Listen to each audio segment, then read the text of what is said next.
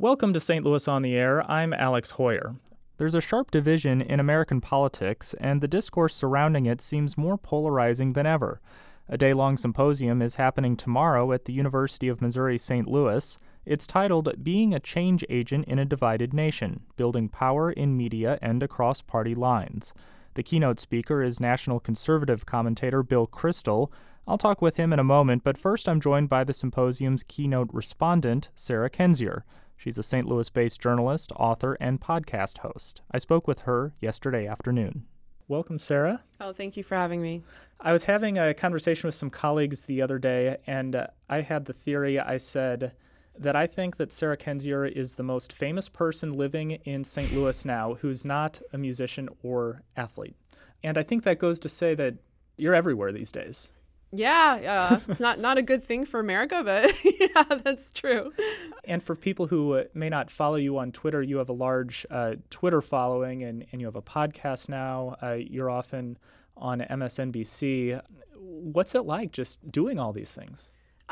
I mean, the reasons that I'm doing these things are not good reasons. My focus and expertise has been authoritarianism worldwide, and also the collapse of institutions in the U.S., which I studied the first while I was getting my PhD at Washington University in anthropology, and the rest I studied locally as a journalist, studying, basically the decline of the U.S. And the fact that I'm in demand for these topics is really not a good sign for where we are as a country. In terms of my life, it's obviously very chaotic. There's a lot of breaking news. There's a lot of difficult topics to handle, but I live in U-City. I'm a mom. I do all the normal St. Louis stuff that other people do, and in that sense, I try to kind of keep things low key and just focus on the work.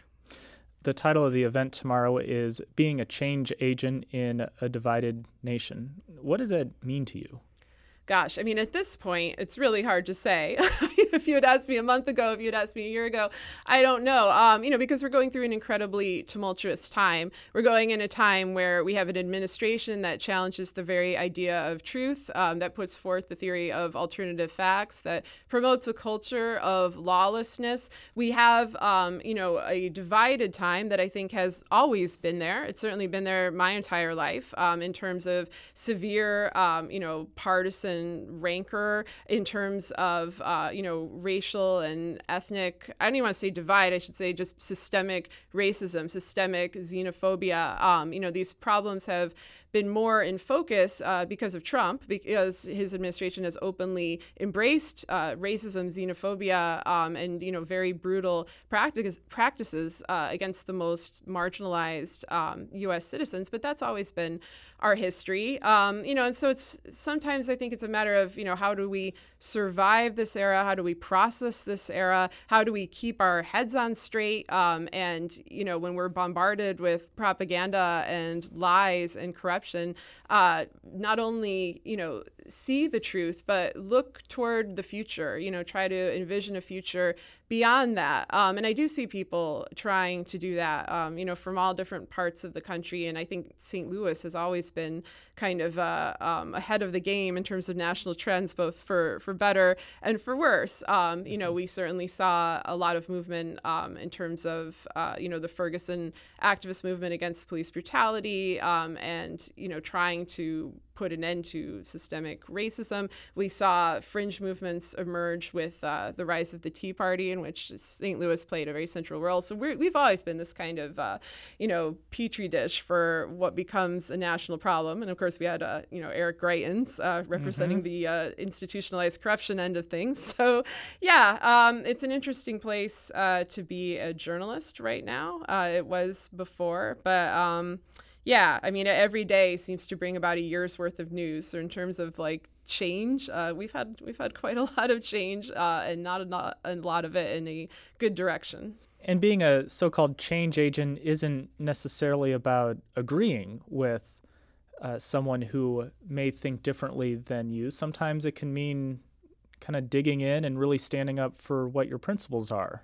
Yeah, I mean, I that's what I've been trying to kind of recommend broadly to people as they've asked me for advice over the last few years, is to not let go of your individuality, of your dignity, of your ability to see things for what they are, to not obey in advance, and to not assume that everyone needs to act the same or have the same solutions or, do the same things to protest, what many people see as, a violent, lawless, and corrupt regime. I think that diversity in approach is our strength. And I also think every region is different. Every city is different. Every person is different. We all bring different skills and abilities and attributes to the table. We all have different limitations. So I don't think there's an easy solution to this. And, a lot of people get frustrated with me when I say that, because they want to think there's going to be some magical cure. You definitely saw this in the last week with the disappointment over the Barr report, Barr's write-up of the Mueller report that we haven't seen, where people thought, Mueller is going to take them all down, or they thought Pelosi and the blue wave is going to take them all down.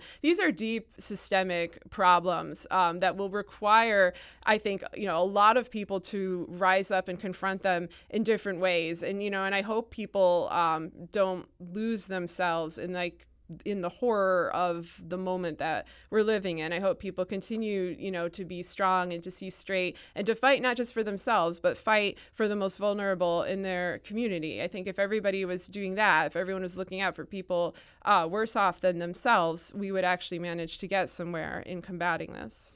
Do you think it is the case that common ground has to be found? I think that it's, when I see common ground in terms of everyone being exactly on the same page all the time, I think of the dictatorships that I studied, as a PhD student. I spent a lot of time studying countries like Uzbekistan, where, 95% of people would vote for the president, and it was a magical distillation of the people's will. I mean, common ground in that sense is not a good thing. The common ground in that sense freaks me out. I think that having a country where we can all speak our mind, where we can have a diversity of views and approaches, where we don't necessarily agree on things, but we can agree on core values. We can agree, hopefully, on moral values, that it's better to not hurt people, to not abuse people, that when people are down on their luck, we should try to help them back up. And also that I think in particular, we need to think about power, because what we're seeing right now is a rampant abuse of power. We're seeing an administration in that what feels... ways? Well, they feel like they're above the law. We've seen not just Trump, but his entire cohort of criminals committing crimes in plain sight, not being arrested for those crimes. An example of this would be basically everything Jared Kushner, who should not be in the White House anyway, has done since taking office. We've seen people like, Flynn working as a national security advisor while trying to, illicitly sell nuclear material, plot kidnappings, just walking away with plea bargains. We don't have accountability. We don't have transparency. We have incredible corruption, and we've always had corruption. In many ways, this era is just an extension of Watergate, of Iran-Contra, of the illegal war in Iraq, of the financial crisis for which, nobody is adequately punished. When you don't bring consequences to those sorts of powerful actors, you end up in the position that we're in right now. So in many ways, this was predictable. But when you have somebody like Trump, who has this flagrant disregard for law, this, anti-American attitude, absolutely no interest in serving the public good, then you're in a real crisis. And I think part of the crisis has been refusing to admit that this is possible, that, we don't necessarily have laws. We have norms. We don't have checks and balances unless we have people willing to uphold them. And many people, particularly in the Republican Party, but not exclusively, are not willing to uphold those checks and balances and to bring accountability for the people. And the people is who this should be about. What do you think is the greatest threat to the country now? Oh, my God. There's so many things. Broadly speaking, I would say kleptocracy and corruption. I think that essentially we have a transnational crime syndicate masquerading as a government. The crisis is not just about Trump. It's not just about Russia. It's about elite billionaires who have no interest in, serving or protecting the people, essentially abusing power to enhance their personal wealth. Trump came in with the goal of stripping the U.S. down and selling it for parts. He basically put like a going out of business sale on the White House lawn, in reference wants to is America. And that's how he's operated his whole life. Like, that shouldn't have surprised anybody.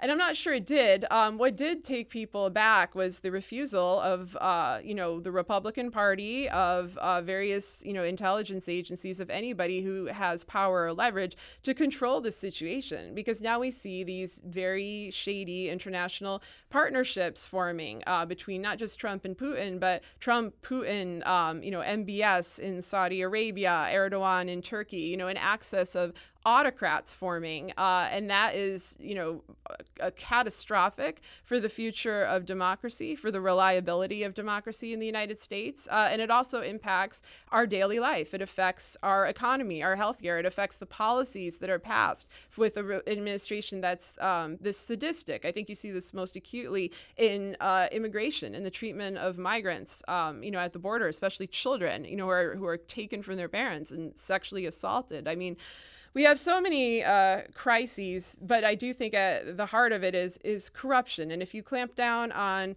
corruption, if you actually bring accountability, then you prevent this abuse of power from being as pervasive and as brutal as it's been thus far.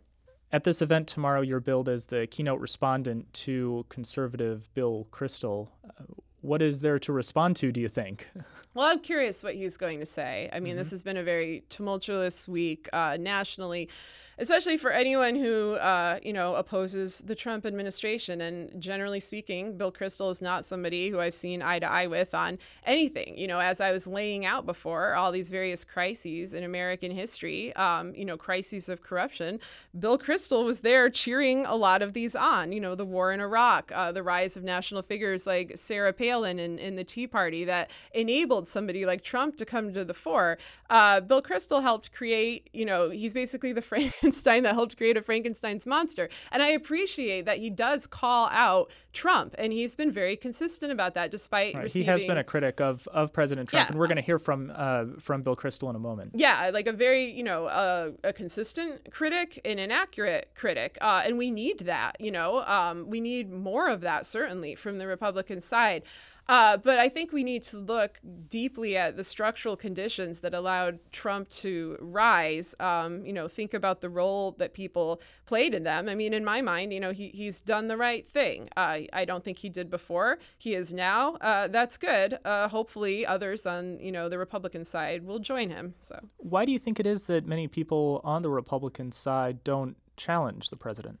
Oh, there's a lot of reasons. Well, I think a lot of them are complicit, intentionally or not, in his crimes. You have to remember, Michael Cohen was the deputy finance chairman of the Republican National Committee. They are flowing with dark money. They are flowing with mafia money. We live in Missouri. We're in the dark money capital of the U.S., so we know how this goes. You can become contaminated just by association. I also think, we're seeing a culture of fear and threats. We see how Trump bullies and threatens and bribes and blackmails, everybody who gets into his way, including people in the Republican Party. We've seen Republicans like Lindsey Graham, who came out swinging against Trump, do a complete 180 after, taking a little golf trip, and we don't know exactly why. And then on top of that, you see, the usual things that propel politicians: careerism, opportunism, greed. But I think that we have a darker situation. When I look at how the Republicans are behaving toward Trump, it reminds me of the supplicants I would see in authoritarian states, the people who would uniformly clap for the great leader, who were afraid to come out and criticize or condemn him. And I think that there's more at stake than just careerism, because you've also seen a wave of retirements. You've seen people like Paul Ryan, very prominent national Republicans, quitting. And I think they're quitting because they're afraid. They don't want to be stuck in this morass. They're afraid possibly for their safety. I don't like Paul Ryan, but I don't think anybody should be threatened to that degree where they feel their ability to even participate in politics is completely compromised. Do you think that the underpinnings of our democratic republic are still strong? To an extent, I think people have had a nasty wake up in how much, the strength of our democracy relies on norms instead of laws. They're now getting a wake up in how laws can be rewritten if a aspiring autocrat enters power. They can purge agencies, they can pack courts, they can remove the good actors who are holding us together as a country from positions of power. But I think underneath that, we do have a country that has a rigorous tradition of freedom of speech, freedom of assembly, a free press. Those things don't go away overnight. It's a very difficult time. It's a time where people have to, try to stay strong, not lose sight of their values, not lose sight of, what kind of America they want to have, not just in terms of preserving, the best elements of the past, but, trying to remedy historic wrongs and look toward the future. I think there's nothing wrong with thinking big right now. If we're going to be in a time of chaos, might as well aim high, and really try to get at these deep structural issues that helped create the crisis that we're in now. And finally, Sarah Kendzior, tell me about your podcast. Oh, it's called Gaslit Nation. It comes out usually on Wednesdays. My co-host is Andrea Chalupa, who's a writer and filmmaker who specializes in Ukraine. I was, someone who specialized in Uzbekistan. We've also both specialized in U.S. politics. So what we do is look at corruption in the Trump administration and the rise of autocracy worldwide and, just analyze current events and global trends. Sarah Kendzior, thanks so much for your time today. Oh, thank you for having me. Sarah Kendzior is a St. Louis-based journalist, author, and frequent guest on MSNBC. She'll be keynoting a symposium tomorrow at UMSL along with Bill Kristol. Kristol is a conservative commentator as well as founder and editor-at-large of the Weekly Standard, and he joins me by phone. Welcome. Good to be with you. So you're a Republican. We had on Sarah Kendzior. We just heard from her. And you are a Republican who has been a critic of the president at times. And at this point, I'm just curious of what your take is on politics at the moment. It's confusing a little bit for someone like me who's been almost a lifelong Republican and really can't support the president and can't really support a Republican Party that supports this president. I would like to liberate the Republican Party from President Trump and save it, because I think it's contributed quite a lot to American life, and it would be better for the country to have two healthy political parties, and the one that I have some influence in, maybe a tiny bit, is the Republican Party. So it's a time, it's a big battle ahead to try to save the Republican Party from Trump and from Trumpism. There are many Americans who, of course, support the president, and many Republican leaders who do not challenge the president, although some Republicans have at times. And I'm curious as to why you think that more Republicans aren't in the same boat as you and are willing to challenge the president. Yeah, I think there should be more. I think it's a combination of things. Elected officials have their own set of incentives, and intellectuals are good at rationalizing things. And, obviously Trump has done some things that a lot of conservatives are pleased with. And in 2016, they didn't like the alternative of Hillary Clinton. So there are plenty of reasons to rationalize a kind of reluctant acceptance of Trump. I wasn't there, but I can understand why friends of mine and people I respect, decided to vote for him in 2016, decided to work with him on a lot of issues. Obviously, if you're a member of Congress, you almost have to do that. That's one thing. But what I can't really fathom is the rationalization, the let's pretend that he's, actually a man of good character. Let's pretend that his leadership is healthy for the country. Let's pretend that he's not exacerbating racial and ethnic divisions and being a demagogue. That I think has really been unfortunate, the degree to which so many people, including intellectuals even on the right, have just decided to go all in with Trump. Mm-hmm. As the keynote speaker at the symposium, what is the message that you're hoping to bring? I really think it's almost a cliche, but we just need to have a civil and civic discourse in this country. It's awfully important. We've taken it for granted for a long time. We've had our demagogues. We've had our, bouts of violence occasionally. We've had a lot of terrible things happen in this country, but we've also benefited hugely from having two political parties that understood that at times they had to work together, that understood that not every election is a war, that you have to treat your political opponents as opponents, not as enemies, and so forth. I mean, this is why American democracy's had a pretty good century over the last century, and a lot of others had a lot of progress in a lot of areas and been pretty stable. the country's has benefited. That's why a lot of other countries, by contrast with a lot of other countries that haven't had those benefits, I really fear that we're going towards a European or almost a Latin American type situation where you've got a conservative party that's kind of nativist, intolerant, xenophobic, authoritarian, and a party on the left that also doesn't respect some of the norms of, perhaps we'll see, of liberal democracy. It also doesn't understand that markets work to make the people much better off, and that American strength is important in the world, American leadership. So I think it's plenty to worry about in both parties. The Republican Party is the one that's more in crisis right now. It's got the president, it's got the Senate, and really having a president who's a demagogue, that is something we have not experienced in modern American history, and it's putting strain on our institutions. I mentioned that we'd spoken with Sarah Kendzior, and one of the things she said is, quote, "Generally speaking, Bill Kristol is not somebody who I've seen eye to eye with on anything. The war in Iraq, the rise of national figures like Sarah Palin and the Tea Party that enabled somebody like Trump to come to the fore. Bill Kristol helped create, he's basically the Frankenstein that helped create a Frankenstein's monster," end quote. And I'm curious what your reaction is to that. I think it's not correct. I mean, she's, of course, perfectly welcome to disagree with me on particular policies and issues, but I think Trump is pretty unique. There were elements, of course, in the Republican Party that Trump exploited. I fought a lot of those elements over the years, whether it was Pat Buchanan or Ron Paul or nativism on immigration. So I think I have a pretty good record of standing up to extremism. Obviously, you can never prove that one thing doesn't lead to another, but the Republican Party in 2013, 14, 15 didn't look like this kind of party. One wouldn't have expected that Paul Ryan would go down this path or accede to this path. Mitt Romney and John McCain, the two most recent candidates, George W. Bush before him, weren't Trump kind of Republicans. So I don't really buy the argument that, the whole Republican Party was corrupt to the core and always was, and Trump is the inevitable outcome of that. I think you can always find strains and strands that about which that's true, but I think it's mostly not true. You mentioned the need for civic dialogue. Beyond dialogue, what are some actionable steps that people can take to perhaps bridge divides?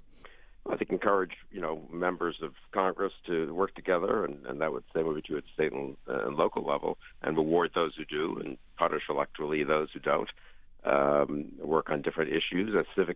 Citizens have to be involved, obviously, and this is a great moment where I think we've seen the strength of a lot of our civic institutions, by contrast to Washington, which is pretty broken, and the presidency, which is very broken, in my opinion. But it's not as if the country's falling apart. So the civic sector, the not-for-profit sector, the business sector, universities, churches, I mean, lots of institutions are, I think, rising to some degree to the challenge today. And that's a great thing, even more important, perhaps, than if our politics were healthier.